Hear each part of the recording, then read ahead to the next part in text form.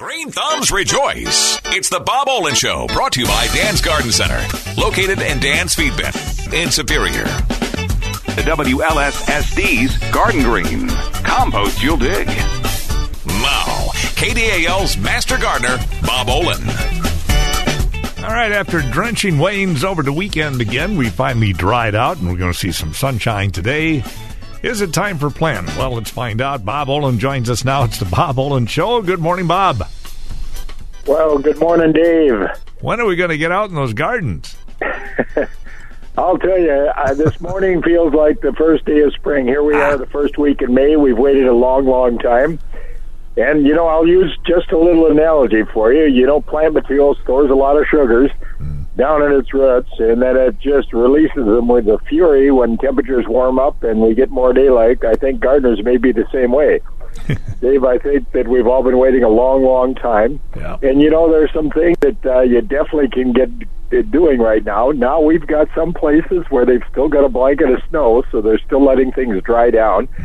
So if, in fact, that's your situation, let's let the snow melt. Let's give it a couple of days before you do a whole lot of trooping around on the landscape. But then, there are a number of things I tell people this time of year. Don't focus so much on your vegetable gardens, on your annual gardens, your flower gardens. Focus instead on your landscape. And, you can start there with a good, thorough cleanup. And there's a lot of debris from after a long, long winter like this. Be a little careful. You're out on the lawn. If it's real wet, once again, if it's wet, stay off it. Even on the grass, it's compaction. We've got a lot of heavier soils, clay soils, and we want to open those up anyway, and we certainly don't want to compact anything there. So if it's wet, and certainly this is what applies to your vegetable gardens and any place you're going to put some annual seed in the ground, stay off all these areas because compaction is kind of your enemy. We really want soils that are open, loose, friable, and with heavier soils, just walking on it can deal a great deal of injury to those, particularly those areas where we want them to be open. So if it's wet, stay off, give it some time, let it dry out. But other areas, use just what we call a fan rake or a leaf rake, not a garden rake. In other words, you want to use that analogy of a fan rake. Let's just clean up all of those leaves that didn't get picked up last fall. Let's clean off. Certainly there can be some debris of all types. There can be twigs and pine cones and pine needles if you've got some pines in your landscape. Light raking, these can all be picked up. This is largely woody material. So this is material that you could use certainly as a mulch. We make this distinction between a mulch and an amendment. A mulch stays up in the upper surface of the soil. It's there to retain water, which, believe it or not, they're still predicting warm, hot, dry summers. So the fact we got all this rain now, we may be appreciative of, at least short term here. But you want to retain some water. So nice big pile of that leafy material. If you got large branches and pine cones, you might want to chip that certainly first. But these materials can be used as a mulch. We probably don't want to incorporate too much of that down in the soil. Just put it in a big pile on the side of the landscape.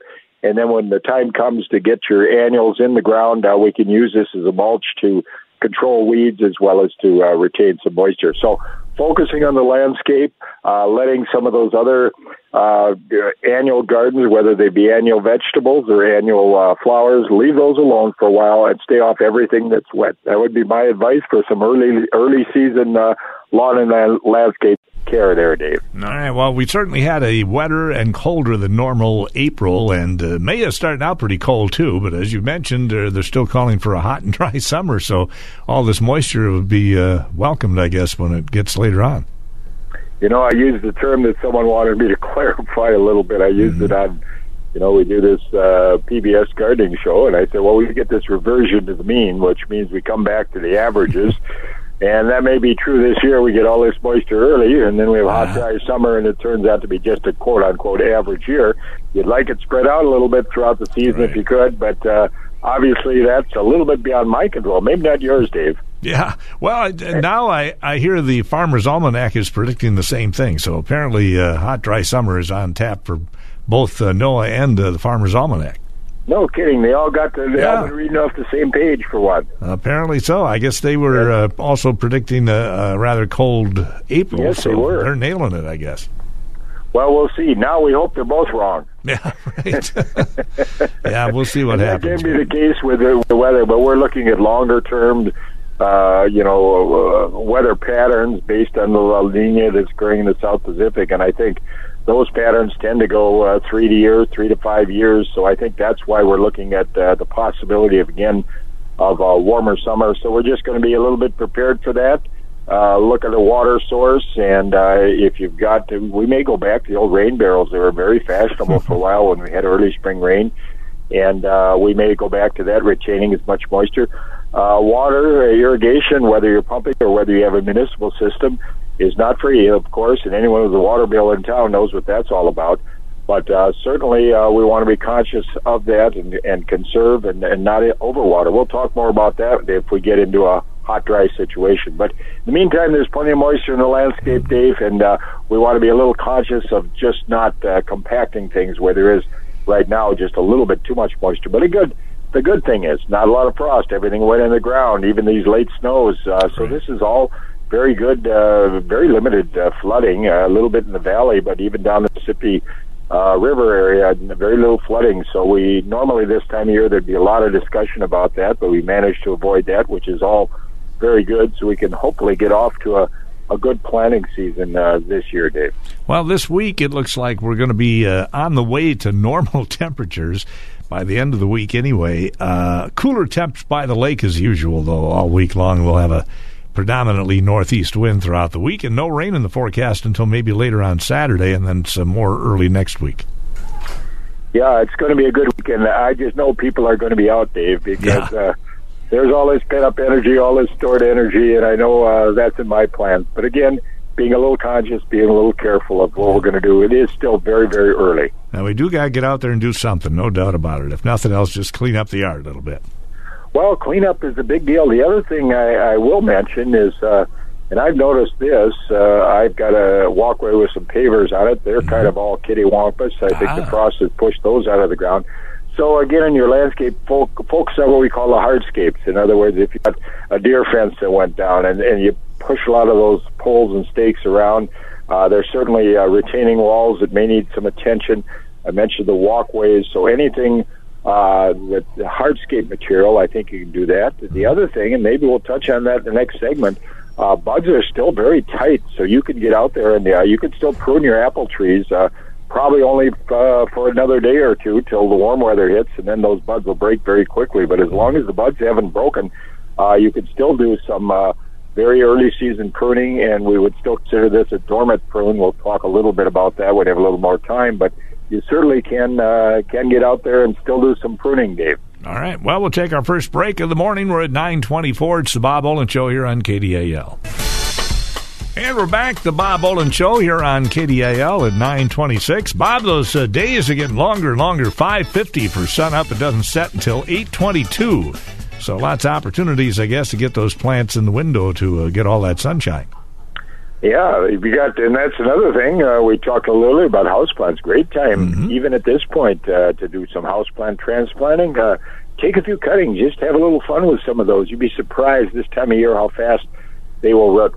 We talked about some of the real thick-leaved material, some things like our jade plant and all of the Christmas, Thanksgiving, Easter cactus. So many of these make such great house plants, and those materials, because they retain moisture, very easy to take cuttings. Just take a few of those leaflets off and stick them in a good potting soil mix, and stick them in a mix without the fertility, so you're really looking at what we call a seed mix, and we should perhaps touch on that difference between the seed mix and potting soil mix. When you're out there shopping, potting soil mixes typically have some fertility in them, so they're all peat-based for the most part right now, at least in this area. So peat is the foundation of it, and because peat is a real low nutrient type of substrate, it tends to be acidic, so they might try to balance that off. They may have an amendment like a little bit of lime in there, but more than likely they've got a slow-release fertilizer as well. This is all fine and good for your house plants that are actively growing, but for seeding, it really can be very detrimental, because all of these fertilizers are technically salts, not a sodium chloride like a table salt, but there are potassium chlorides where you get the potassium from, and there's magnesium sulfates, which is a salt, again, where we get some of the sulfur from and some of the magnesium. So they are salts, and this can be damaging on a very tender seedling, something that's just emerging, the seed is germinating, and then it hits that salty environment, and it can be very, very damaging, if not destructive to the emerging seedling. So you've got potting soil mixes and you've got seeding mixes. So if you're going to be seeding, you're obviously going to be using a seeding mix, no fertility, no lime. And if you're going to be taking some cuttings and you want to get some roots out of those cuttings from the house plants, once again, it can be very simple, but stay away from the potting soil mixes and go to the seeding mixes without the fertility. Pretty easy to do. Another quick thing on if you are taking cuttings, you're replacing all the roots, you want to generate some roots. So it's the roots which are the transport mechanism for the plants, carry all of the water and all the dissolved nutrients to the rest of the plant. You are taking cuttings, so you don't have any roots. We want to reestablish roots. And that cutting is going to have to survive just on the stored nutrients that are in the cutting till we get some flow of nutrients from the emerging roots. So you want to find an area, you want to get higher humidity so those cuttings don't dry down. One thing you can do is you can put a plastic wrap over the top, think of a large, maybe polyplastic bag. This is just going to create a mini greenhouse environment, but you never want to put that in the sunlight. In the sunlight, you superheat and you can fry everything. So you want it in a darker portion of your home.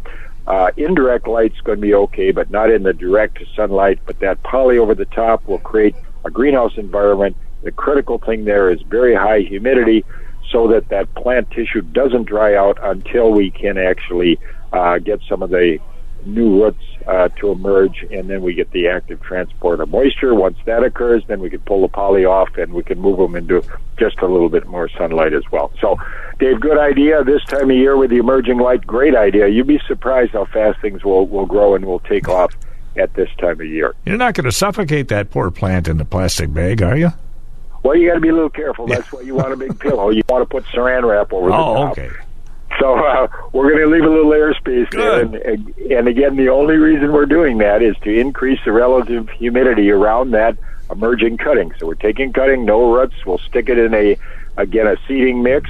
And we will. You can do this with any number of your house plants. Yeah. And then we're going to put a bag with some air over the top just so we get some more humidity. We're going to water everything in, of course, but it will take a couple of weeks till we start getting some root initiation, and then the roots will do their job, and they'll pull all the moisture. At that point, we take the poly off, and we can move it into a little bit more direct sunlight. Okay? Pretty amazing that you used to be able to go to the store just to get some dirt, but now there's so many different varieties of dirt, you got to be pretty specific as to what you need and what you want.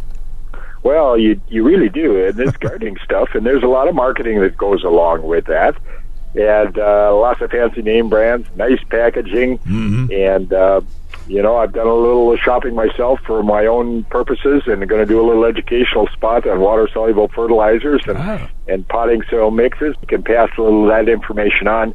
But again, I think get as knowledgeable as you can. Listen to the KDAL here and some of the gardening tips we've got for you, but also be aware that there's a lot of stuff. I just had an inquiry from someone to help me with the plant zones because I'm seeing, and I won't mention the local retailer, big box, a lot of materials. I spun the tag around, and this is perennial material, plants that are going to go in the ground, and they were listed as zone 7 through 9.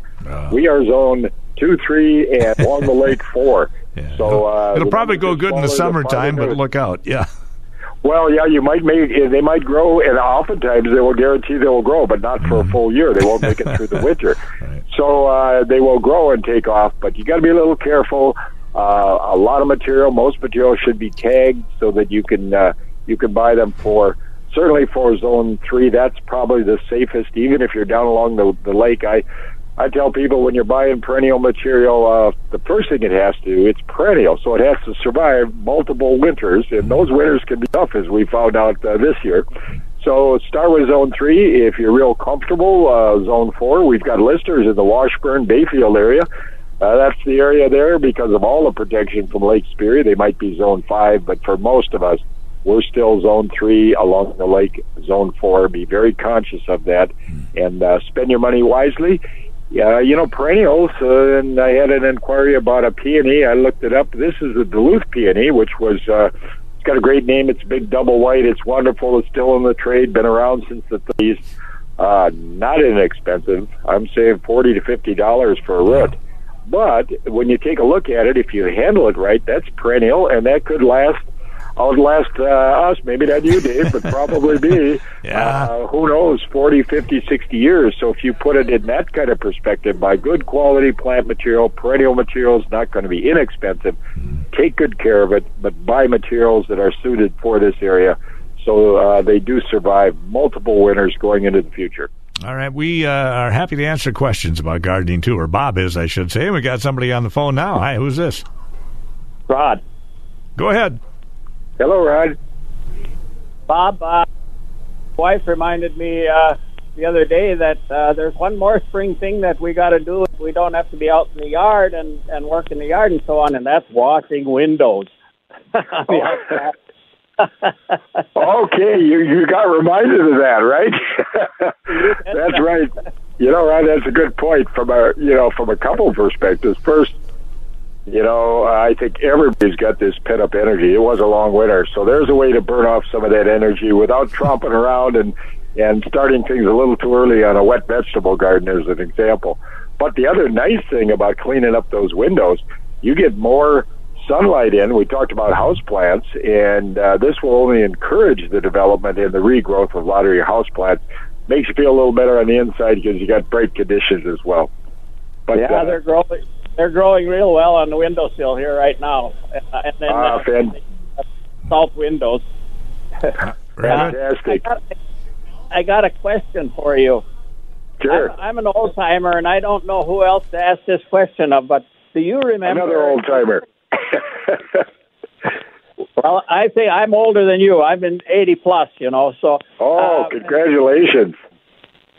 All the guys that I know that would know this answer are long gone. But anyway, you remember there was a experimental station just north of Duluth or to the west of Duluth a little bit, and was that called Northeast Experiment Station or whatever? I remember going there in the 50s and judging cattle. And do you remember that, or do you know about it? Oh, I remember it. I know it so well. It's out on Gene Duluth Road, Northeast Experiment Station. All of the experiment stations were labeled throughout the state of Minnesota based on their geographic location. So in Grand Rapids, we still have an active station there, which is still an active research station. They've gone from experiment station to research station, research and outreach. The facility in Duluth on Gene Duluth Road is now the property and the dominion of UMD. So they've still got some activities going on there, but certainly not in the livestock realm and some of the areas that you remember. But there were some real key and great folks that were involved there. They grew a lot of potatoes. For so many years, people really relied on what they produced in their own gardens, and we did some research, and I even go back far enough, so I actually really did some research on that station as well, Rod. So I remember it very well. Not the cattle. We didn't have the cattle at that time, but we were still doing horde research, and UMD still carrying on some of those activities, but on a more limited, not on the type of research that we were doing at one time. Yeah, I couldn't remember exactly where that was because, you get in the back seat of a car and you're a teenager, you don't pay much attention to where they were taking you, and I didn't remember that it was, but now that you mention it, I guess that's where it was, up on Gene Duluth Road up there. And not too far out of town, and we also had, you mentioned livestock. Livestock was so critical because we had many, many, many small farms and small dairy herds and smaller beef herds, and so there was a regional livestock show there as well that the kids all participated in, or many of the 4-H kids brought their animals there, and this does go back a little ways, brings back, actually for me, some fond memories. Some of the folks I work with out there that are sadly all gone to a better place now, but nonetheless, it was a great experiment station and kind of a throwback to times another time. It's kind of interesting. We're kind of coming back where there's interest in urban farming and other things, but it's all totally different in the livestock realm.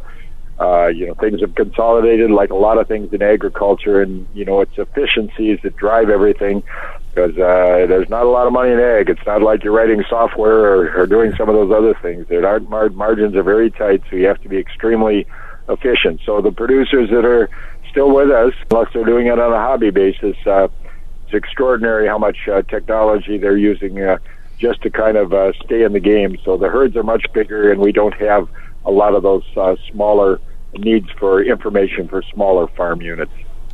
Yeah, that's correct. I remember, I don't remember, but I remember being told that when you talk and going back, we're going full circle, going into the organics and so on, and the small farms and your farmers markets and so on. And I remember that I was told that they're at the Harney Railroad Depot, just a little bit east of Esco, there was a big potato warehouse there, and the small farmers would bring their potatoes there, and they would be shipped by train then to Chicago. Absolutely. We shipped a lot of product to Chicago, and at one time rutabaga and cabbage, the great big crops, and they went down, I think, to some of the ethnic groups, the Poles and so forth. We shipped a lot of raspberries by train at one time. But those times have changed, tastes have changed, and at one time, we had some very viable agricultural operations. Chicago was a very significant market, and that's all changed a little bit. Everything's a little bit closer to home now. The huge processors, of course, have come in, and all the transportation from the Salinas Valley. But, you mentioned, things are changing. We talked a little bit about the weather, and we've got plenty of moisture, and I had to remind myself of this because it was a damp weekend. The rest of the world's pretty hot right now. We're familiar with the early wildfires and the projections for the Southwest.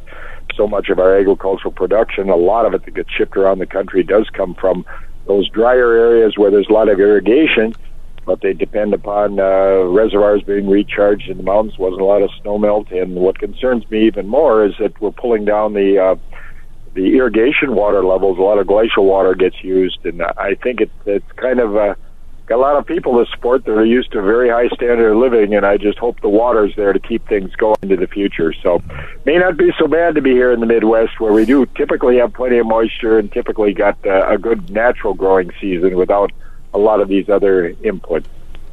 Yeah, fascinating to talk about full circle. You're right about that in so many ways. The circle isn't quite the same, but nonetheless, a lot of the old ideas are certainly coming back. Everything was organic back in those days, and now we've got other options, but we're going back to a lot of the organics again. Yeah. All right. Hey. I was wondering too that with the drier areas and the hotter areas, and with global warming, I'm wondering if much of that agriculture is going to move further north, like the vegetables and the farming and the potatoes and that kind of thing. Have you thought about that at all?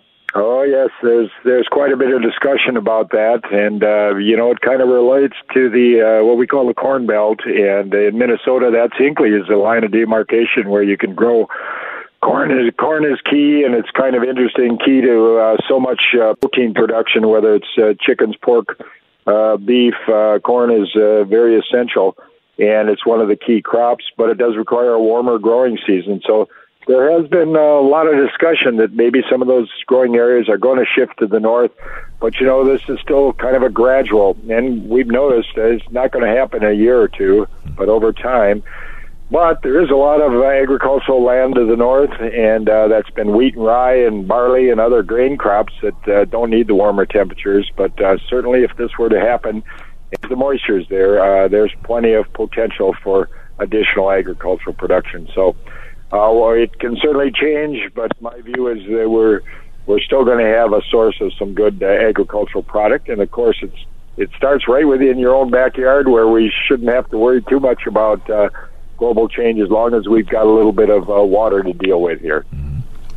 Yeah, well, thank you for your information. Yeah, thank you. You bring back some fond memories. Dr. Arvo Taylor, I could name some of the many individuals that I worked with that were just stellar, that came off small farms, tremendously capable, bright individuals, and they contribute even to this day, through those of us that did some of that research with them and collaborated with them. So you bring back some fond memories. So thank you, Rod. Yeah, where is this? The station was run by who at that time?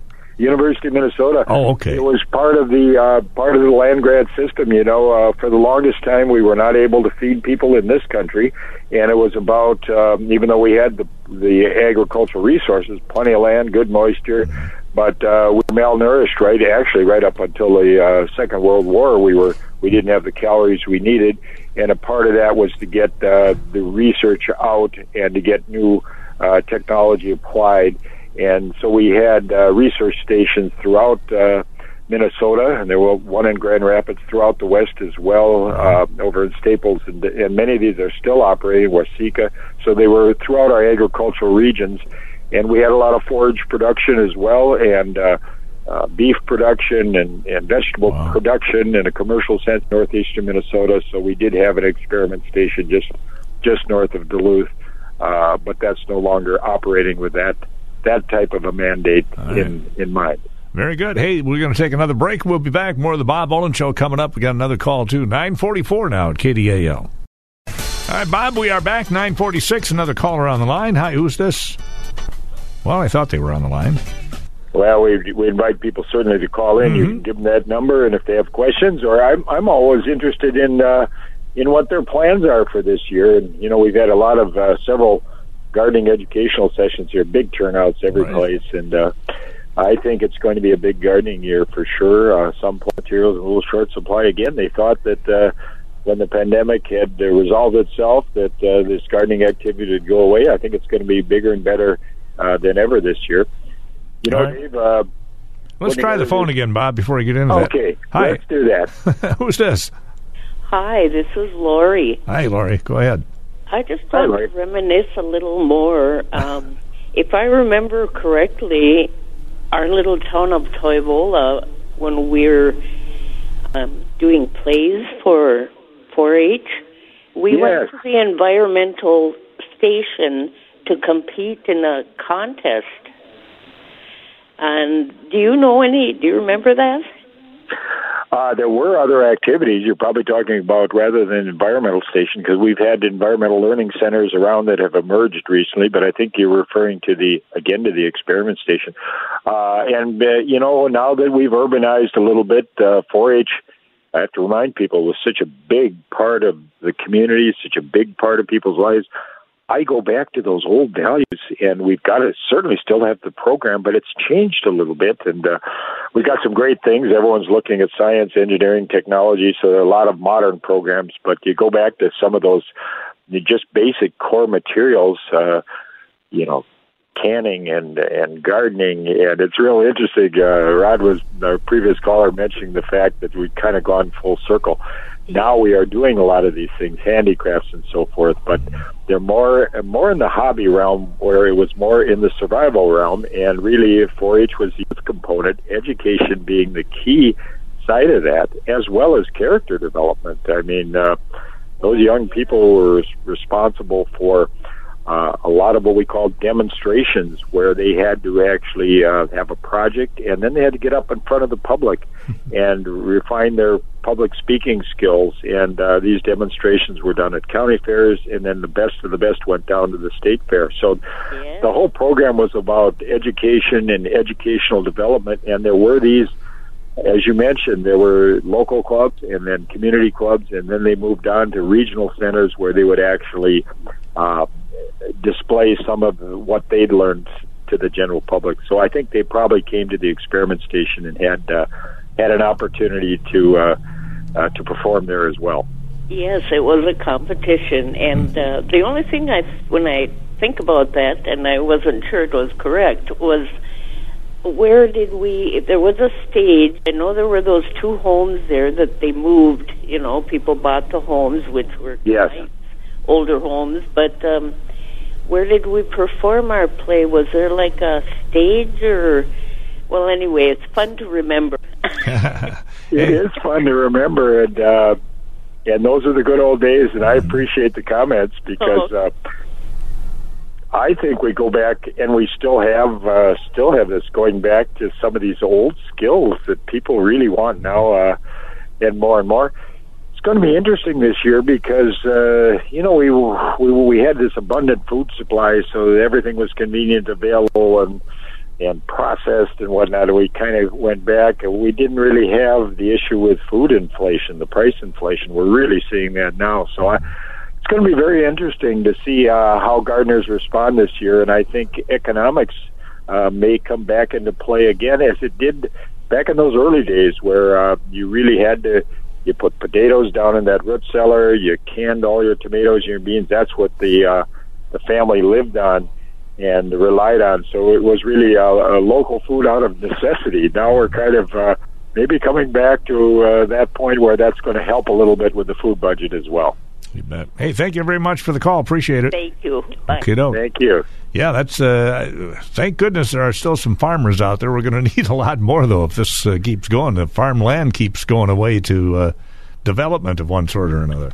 Well, it's real interesting, and of course, everything's global, and people are aware. Someone fact-checked this for me, but the issue in Ukraine, the war there, removed 13% of the world's calories. Wow. And where we talk about quality food, we've got a lot of calories, too many we consume as a nation, and other societies are the same way, but much of the world is still calorie dependent, and they just want enough calories to survive. So that's why we've got to have a good spring here. We're going to really rely again on the American farmer getting it in, getting it done, because the whole world needs that, and it's reflected in some of the prices for sure. And back to the phone. Hi, who's this?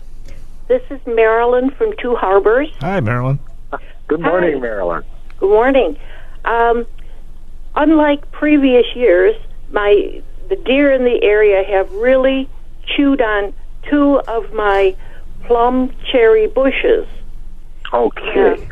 And two of them are doing fine. They weren't attacked, but two of them are just really mauled. What do I do with these uneven bushes? Do I cut them all the way back, or do I just let the smaller ones grow up and not do anything to the big ones? What do I do? Oh boy, that's a good. And I put together a list of spring gardening chores, and I thank you for the call, because that reminds me we got to take a little look at the animal damage. And that deer herd is pretty significant in a lot of areas, and they do a lot of damage, particularly when the winter gets long like that. You're going to have to evaluate each one. Real good question, by the way.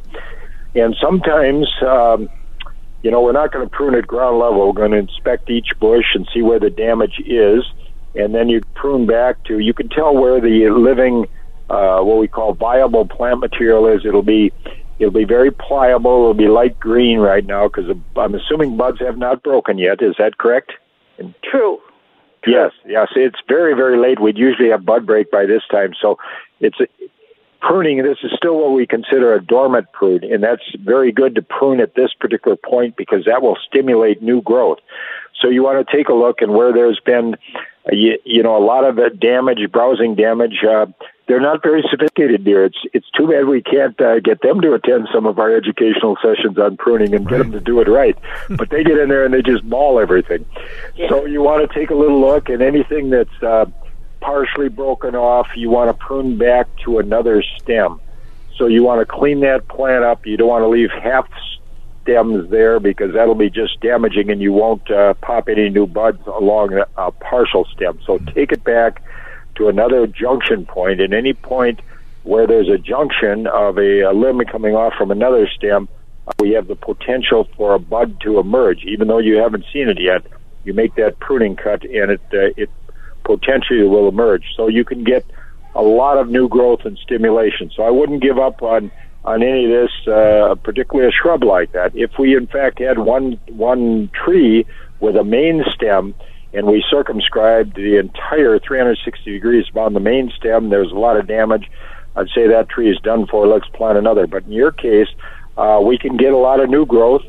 We don't want to prune anything to the ground. Let's give it a chance. Prune it back again to a portion of the shrub where you're sure it's alive, and back to a junction, and then let it reemerge. And this pruning will actually stimulate, rearranges the hormones actually in the plant hormones, and it's kind of nature's way of recovering. So get nice sharp pruning shears, prune up everything that's been damaged, and let's give it, within about another 4 weeks, you're going to have a pretty good idea of exactly how much damage and if we have to replace any of it. But you might be surprised how much new growth comes from that. Oh, well, thank you very much. I'm going to give it a try. Good. Thank you for the call. Yeah. And if I could comment, the sooner we get at that, the better. So we got some nice weather here. Once we pop the buds, we no longer have a dormant prune. We've got a pruning process that actually slows down growth. One of the reasons we like to prune when they're dormant is it stimulates new growth. And I'd have to get into this balance between auxins and cytokinins, and there's a lot of these major hormones that are going to generate this. But let's just say, while it's still dormant and the buds haven't broken, you're going to stimulate new growth. Once the buds are broken, you can still prune, but that actually slows the process down, the opposite of what you want. So prune early, and this week sometime. Okay? Right. Thank you, Bob. We'll be right back with more of the Bob Olin Show. It's 9:56. What's your favorite color? Green. Healthy, vibrant shades of green. The green you get from strong roots growing in good soil, enriched with Garden Green compost from WLSSD. Natural, premium compost worked into the soil or used as mulch. For healthy gardens, trees, lawns, and shrubs, locally produced Garden Green. Compost you'll dig. Now available at WLSSD's Yard Waste Compost Site and Materials Recovery Center. Find out more at WLSSD.com. And we're back. Final portion of the Bob Olin Show here on KDAL. Bob, we're into No Mow May. A lot of folks are doing that this year, and the way things are going, I won't have to mow in May anyway. Nothing is growing at this point. Even my dandelions haven't come up yet. Boy, that's pretty disappointing when even dandelions are struggling. Right. Well, it's going to be kind of interesting. It definitely does point to the fact that there is interest out there in getting good pollinator plants. One of the reasons is, we're really looking at not so much the honeybees, we're looking at native bees, and they're going to emerge when it warms up. Most of them overwinter down in the ground. They overwinter in old woody material. So we kind of, part of this is we're not going to mow in May, and I guess in spirit, no mow May. In other towns in Wisconsin, we haven't started that quite. As a matter of fact, we've got one of the council members in Duluth that wants a little educational piece so people understand that, what really is involved here. And people will want to maintain landscapes that look attractive and are neatly maintained. So we're looking at some of the bee-friendly lawns. We did a couple sessions on that, and I will just say this. We had this discussion on zones. We are Zone 3, Zone 4. A lot of the bee mixes out there which tend to be very expensive, the neighborhood of $80, $90, $100 per 1,000 square foot area that you're going to cover. Just the seed, plus you got to put it down and got to maintain the seed bed and so forth. A lot of those materials are solid Zone 4, not Zone 3. Most of the listeners to this broadcast are probably Zone 3. So you want to stay away from some of these exotic mixes. We need to do some research again. I would say stick with just a white clover. We know that's going to be there, and that's going to it's something you can get in your lawn. When we look at flowering materials for a bee lawn mix, we have to have, and I get this question from people, how about just red clover? The problem with the red clover is it will flower out at 6-8 inches, and you don't want your lawn to be, you won't have a lawn, you'll have a field there if you let it go there. So Bob, we got to run, sadly enough. We've run out of time, but we'll cover this again next week. We'll see where we stand next Tuesday. Thanks, Bob. Absolutely, Dave. Take care.